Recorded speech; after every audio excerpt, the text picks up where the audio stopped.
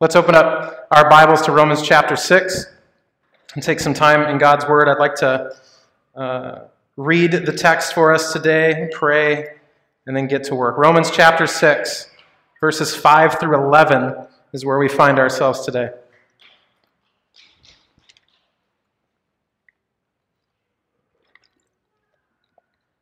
Hi, Levi. You're listening to Mr. Juan, right? Feels like my son.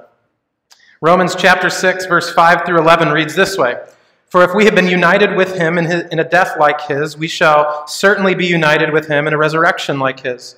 We know that our old self was crucified with him in order that the body of sin might be brought to nothing, so that we would no longer be enslaved to sin. For one who has died has been set free from sin. Now, if we have died with Christ, we believe that we will also live with him. We know that Christ, being raised from the dead, will never die again. Death no longer has dominion over him. For the death he died to death, once for all. But the life he lives to God. So, verse 11 says, you also must consider yourselves dead to sin and alive to God in Christ Jesus. This is the word of the Lord. Thanks be to God. Let's pray. Father, as we come to your word right now, we need your help. We can't figure this out because we've had good educations. We can't figure this out because we're really holy and special people. We desperately need your Spirit to illuminate, to shine brightly through the Scriptures so that we would know the truth and beauty of you, our God. So center us on that. I pray that for my sisters and brothers in all of the different various spaces and places that they've found themselves this week and even in their heart's disposition today. We pray that you would speak to us. We pray that you would help us to listen, and we pray that it would be for our joy. In Jesus' name, everybody agreed and said, amen. Well, in our passage today, Paul is going to teach us and give us some understanding about ourselves, but he's going to teach us about us in a way that I think is quite counterintuitive, in a way that we don't usually expect to learn about ourselves. He'll be addressing what we may call our personhood, might call our identity or our self-knowledge, and knowledge of self in particular is at the very center of Western culture, the center of Western philosophy.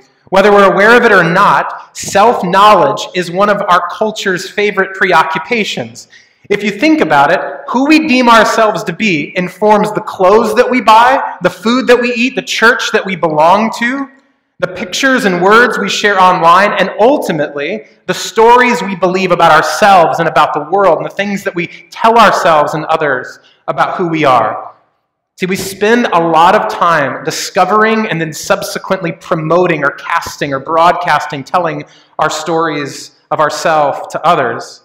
We do this as individuals, we do this even as a community, even as a church community. So I think it's incredibly important for us to consider as we think about these past 3 years as a church family to understand what stories are we telling ourselves about ourselves individually, but even as a church family. So it's incredibly pertinent for us today. See, interestingly enough, earthly wisdom and modern thinkers are not agreed about the path to self-knowledge. Some think that philosopher Aristotle espoused the idea that knowing yourself is the beginning of all wisdom. But I called my brother-in-law, who's a PhD in philosophy, and he said it probably wasn't Aristotle, even though he agrees to the idea. And so I just thought that was really helpful, and I passed that on to you. Author Sonia Parker encourages her readers, don't spend all of your time trying to find yourself. She says, spend your time creating yourself into a person that you'll be proud of. And then we come to the great musician Bob Marley, who simply reports that when you smoke the herb, it reveals you to yourself. There you have it. So, through a vast array of perspectives and people, we agree that self-knowledge is central, but is who we are just about knowing? Is it about creating? Or is it something that is revealed to us? To put it another way, if knowing ourselves is the beginning of all wisdom, then it would be good for us to understand whether or not ourself is someone we create or someone who is merely revealed to us. Are you with me? Let's look at what Paul says. Look at verse 5 first. He says, for if we have been united with Christ, or with him, in a death like his, we shall certainly be united with him in a resurrection like his. So in order to teach us about ourselves, Paul first gives us what we'll just call a cosmic context, where we find ourselves. He does so by summarizing what he has previously said in verses 1 through 4 with a doctrine known as union with Christ. You notice the language that he uses twice. United with him in death, united with him in resurrection. Paul is talking about union with Christ. And we know that he is making this connection because of that word for. So he's left a couple of clues for us in this verse about what he's going to be talking about. He's connecting to verses 1 through 4 with the word for, and he's going to talk to us about the doctrine of union with Christ. We see that in united with showing up twice. He's making this connection. Union with Christ is a primary theme within the Bible. In fact, it's so pervasive in the New Testament, we miss it all the time. It's so common and consistent that we miss it as just part of the landscape of the New Testament. But the expression in Christ shows up over 200 times in the writing of Paul. And it shows up 26 times in the writing of John. Theologian Albert Schweitzer believes that the foundational Paul's theological vision and his salvation has to do with union of Christ. He says this being in Christ is the prime enigma of the Pauline teaching. Once grasped, it gives the clue to the whole. In other words, our ability to understand most of the New Testament is centered on our understanding of union with Christ. So if we want to understand the New Testament, we need to understand union with Christ. And it is a description, union with Christ is a description of our relationship with the Lord based upon salvation. It's about our relationship with him. See, when you become a Christian, the truest, most important thing about you and your nature and identity and personhood is this, that you are in Christ. That's the truest thing about you. That's the most important thing about you. What's this mean? Well, knowing self may be the beginning of practical wisdom, but knowing God is the beginning of knowing yourself. Knowing God is the beginning of knowing yourself. So if you want to know who you are, no matter where you find yourself on your spiritual journey, if you want to know who you are, you must look to God. You must know God. See, the Bible teaches us that knowing or fearing the Lord is the soil through which wisdom blossoms. Proverbs 9:10 says the fear of the Lord is the beginning of wisdom, and the knowledge of the Holy One is insight. Knowing God is where true wisdom comes from, including, and here's what we don't like, knowledge of yourself. You cannot know yourself fully if you do not know God. 19th century author and pastor A.W. Tozer opens up his fantastic book. You got to read it. The Knowledge of the Holy this way. He says, what comes into our minds when we think about God is the most important thing about us. What comes into our minds when we think about God is the most important thing about us. Knowledge of God leads to right knowledge and wisdom of everything else. And if I can, with fear and trembling, add to A.W. Tozer, which is a very bad idea, what comes into your mind when you think about yourself should be Christ. If you are a Christian, one of the things that categorizes us as followers of Jesus is that when I begin to think about myself, the way I pattern my self-concept is grounded in Christ. That's how the doctrine of union with Christ works. That's what Paul is talking about in Romans 6. This ought to make sense to us. After all, God not only created us, but how did he create us? In his what? Image. God created us in his image. We were made to reflect God. So, trying to understand ourselves by looking at ourselves is by trying to understand the world while looking at a mirror and looking at the composition and the makeup of a mirror and think that's telling us the truth about whatever it reflects. Self-knowledge that begins and ends with me is tainted by sin. Self-understanding that begins in and within me is always incomplete. Why? Because you're supposed to reflect someone else. You're supposed to bear the likeness of another. We are bearers of someone else's image, someone greater, God himself. So knowing ourselves begins with knowing God, and specifically what Paul says, knowing Christ, knowing God in Christ, the Son of the living God. So in Romans 6, 5 through 11, Paul is teaching us about us by teaching us about Christ. Did you follow that? That Paul is going to teach us about us by teaching us about Christ. This is why it's counterintuitive. If you want to know who you are, look at Christ, Paul is saying. And now, that's really easy to say. It's real hard to do. Because literally, I'm swimming in a world. You are swimming in a world that says, just look in yourself. Look within yourself, and whatever is revealed, that pretty snowflake of an individual, unique personality, that's who you are. The Bible says the exact opposite. Don't look at yourself if you want to know yourself. Look at Christ. We are those who have been united with Christ. We are those united with Christ through his death, Paul says, and through his resurrection. In Christ, who you are, your identity, your personhood is a result of the death and resurrection of Christ. So Paul is teaching us about us by teaching us about Christ.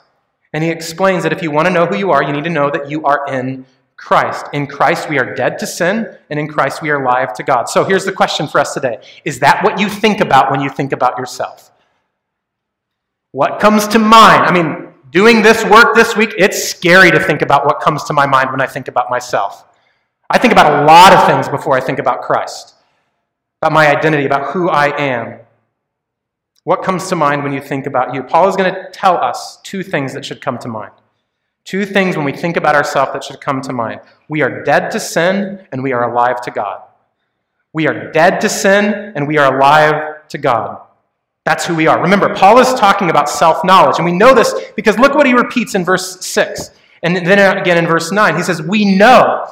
So this language, he's talking about what we know, what knowledge we have. It's common language for Paul. Look at verse 6 and 7. We know that our old self was crucified with him in order that the body of sin might be brought to nothing, so that we would no longer be enslaved to sin. For one who has died has been set free from sin. Can I get an amen? That's a great verse. Paul complements this language then of union with Christ with this language of the old and the new self. The old self is not united with Christ. The new self is united with Christ. Perhaps if you've heard this language before, it was likely in Ephesians chapter 4 when Paul says to put off the old self which belongs to the former manner of life and is corrupt through deceitful desires, and to be renewed in the spirit of your minds, and to put on the new self, created after the likeness of God in true righteousness and holiness. What he is saying is that there is a former way of living which sees the self and lives without the reality of being united with Christ. There is a new way of living also which sees the self and lives bound to the reality of union with Christ. In other words, when you are not in Christ, the first thing that comes to your mind is yourself when you think about yourself. But in Christ, the first, last, and the preeminent thought we are supposed to have as Christians is something about the nature and beauty and power of Jesus himself. Now back to our original curiosity. Is Paul saying there is this new self that is simply hidden by immaturity, right? And this underdeveloped self, you know, the ones that your parents talked about, I see so much potential in you. Is that what Paul is talking about? You're better than this? That there's some new self in there that is buried under all of that? Or is he saying that you bear the capacity to make yourself this new person, which we hear a lot? You can do better. You can climb out of that, whether it's in your vocation or in your health or in your relationships.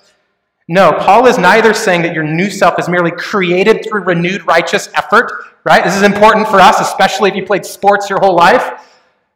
Nor is the new self simply revealed through revelation or Bob Marley music or the herb, whatever he's talking about. See, according to the Bible, you do not make who you are.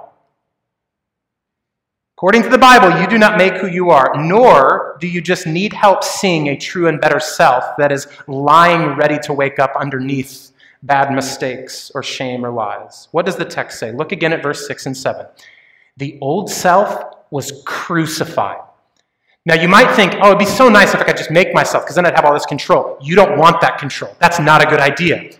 Because of our control, we got ourselves into the old self problem. Right? What we need is something else. And so when we look, it's really good news. It says the old self was crucified, that the body of sin was brought to nothing. This took place so that the chains would be broken and you'd be set free. In short, you don't make yourself, nor does God merely just give you new vision for who you already are. God saves you. Jesus saves you by dying for you. He restores you by redeeming you. And then he unites you with himself. Galatians 2:20, I have been crucified with Christ. Paul says it is no longer I who live, but Christ lives within me. This is why the first thing we ought to think about when we think about ourselves is Christ. The old self is put to death on the cross. And keep in mind, this putting to death the old self is a once and forever kind of act Paul writes about, that Jesus died once. Therefore, by grace, through faith, your old self was put to death forever on the cross. This is why it's better, because if it's about your effort, then as soon as your effort wanes, the old self wins out again. But if it's about Christ putting something to death, it cannot come back from that. However, there's also this daily habit, isn't there? This daily reality that I must concede and remember and submit ourselves to, that as we wage war against this real and powerful remnant of sin and death that pervades our world. So is the self created or is the self revealed? Well, in short, Paul says yes and no, but not by us. Jesus makes us new by putting to death the old self. Remember, Paul is teaching us about us by teaching us about Christ. And what is he saying about Christ? That he literally died, that he literally defeated Satan, sin, and death through his death on the cross. So when you think about yourself, what is one thing that should always come to mind? Your old self has been crucified with Christ. When I think about Jason and who he is, I should begin with this great reality that my old self is crucified with Christ. When shame comes in, when guilt comes in, when anxiety comes in, even when celebration and pride start welling up in me, the first thing I ought to think, who am I? The old self has been crucified with Christ. That means Satan, sin, and death no longer have claim on you, my sister and my brother. In Christ, you have power to refuse sin, be freed from sin. You sin no longer, as Dr. Tim Keller puts it. The sign that sin no longer reigns and rules us is neither outward morality or sinlessness. It's not the presence of good and moral behavior. It's not the absence of bad and evil habits. Here's what he says. The evidence that sin no longer reigns in us is when we stop tolerating sin and start making progress with sin. Only a life in Christ has this kind of power over sin. My sister, my brother, that's who you are. You are one whose old self has been put to death on the cross. Therefore, you don't have to tolerate sin anymore. And you can actually grow and make progress. Thanks be to God. Is that what you think about? When we know God and what he has done, see what Paul is doing here, specifically that the old self has been put to death in Jesus, then and only then can we experience newness of life. The new self. Here's how Paul explains it. Look at verses 8 through 11 in Romans 6.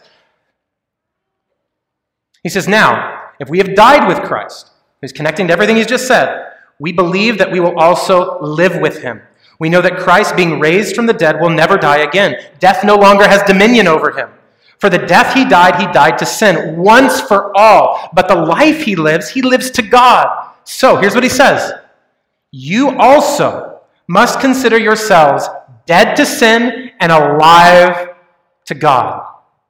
That word consider is like calculate. It's like this mathematical equation. Render, account yourself, understand yourself as dead to sin and alive to God. So in Christ, we are secure. Hear that. I need to hear that today. I'm secure in him. What that means is that as a people, our present and our future is settled in him. Paul is teaching us about us by teaching us about Christ. And what is he saying here about Christ?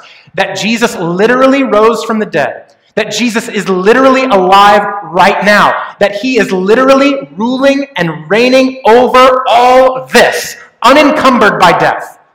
Unencumbered by death. Think about that. Jesus was not raised to the old life again when he rose from the dead. This is really important. You know when he rose Lazarus from the dead, you know Lazarus was going to die again? Lazarus was going to die again. But Jesus has risen to this new life where death no longer has claim on him. He doesn't rise from the dead to the old life. He rises to this new life. See, Jesus was raised to a new life, and this new life, what Paul is saying, is yours. It's yours. Scholar N.T. Wright explains what is true of the Messiah ever since the glory of Easter Day is that he is alive again with a life that death cannot touch. He hasn't come back into the same life. He has gone on through death and out the other side into a new bodily life beyond the reach of death.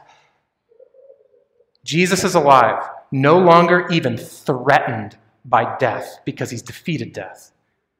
This is a really hard thing to fathom because death overshadows everything that we do. Imagine an existence where death has no threat on you, where death no longer has a story to tell. It has no rebuttal. It has no response. Where light shows up, darkness has fled, John 1 teaches us.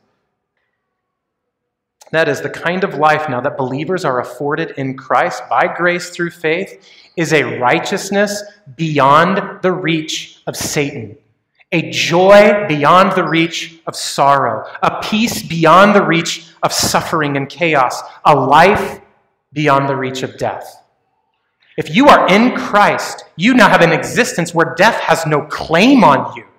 Death does not threaten what Christ has purchased and sealed with you. See, Paul is teaching us about us by teaching us about Christ. We're united with him. We are not what we make ourselves to be. We are not who we say we are, and that's really good news. We are not simply a deeply hidden self to be revealed. We are those who died with Christ. We are those who have been raised with Christ. And that means we are those who live now and forever with Christ. And that's the second thing that should come to mind when you think about yourself, my sister and my brother, as a Christian, as a follower of Jesus. Not only am I dead to sin, but in Christ, I'm alive to God. I'm alive to God. Death no longer has claim on me, and life and righteousness is possible. Humility and confession now become freeing and joy-inducing. One writer has put it this way, I think in a helpful summary of what we've considered today. He says, against the prevailing mindset of our day that you are what you make yourself, union with Christ tells you that you can discover your real self only in reflection, or relation rather, to the one who made you. You are not and you cannot be self-made. Union with Christ tells you that you can only understand who you are in communion with God and others, and that is wildly countercultural claim. And so, as a church family, knowing who we are, we stand against a tide. We stand against a prevailing cultural deception that finding self is not in yourself. That finding our lives comes after we have lost our lives on the cross. Paul has taught us about ourselves by teaching us about Christ. Now, may we be a people who see ourselves and know ourselves and each other according to what we know about Christ. And so when someone comes to us in sorrow, what do? We point them to Christ. When someone comes to us in anger, a brother and sister, what do? We point them to Christ. When someone is trapped in sin, what do? We point them to Christ, not to distract them from the issue, but so that they be grounded in who they are, no matter what their experience is. When you think about yourself, think about Christ. He died defeating sin and death. He is alive, reigning over eternal life and righteousness, and in him, you'll find yourself.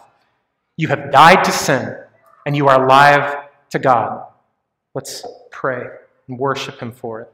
Heavenly Father, what a great truth, what a great reminder, and what good news that I am not what I make myself, that I am not what I choose to be, that I am known and understood in relationship in my union with your Son.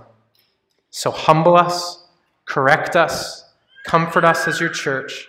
We ask in the mighty name of Jesus. Amen.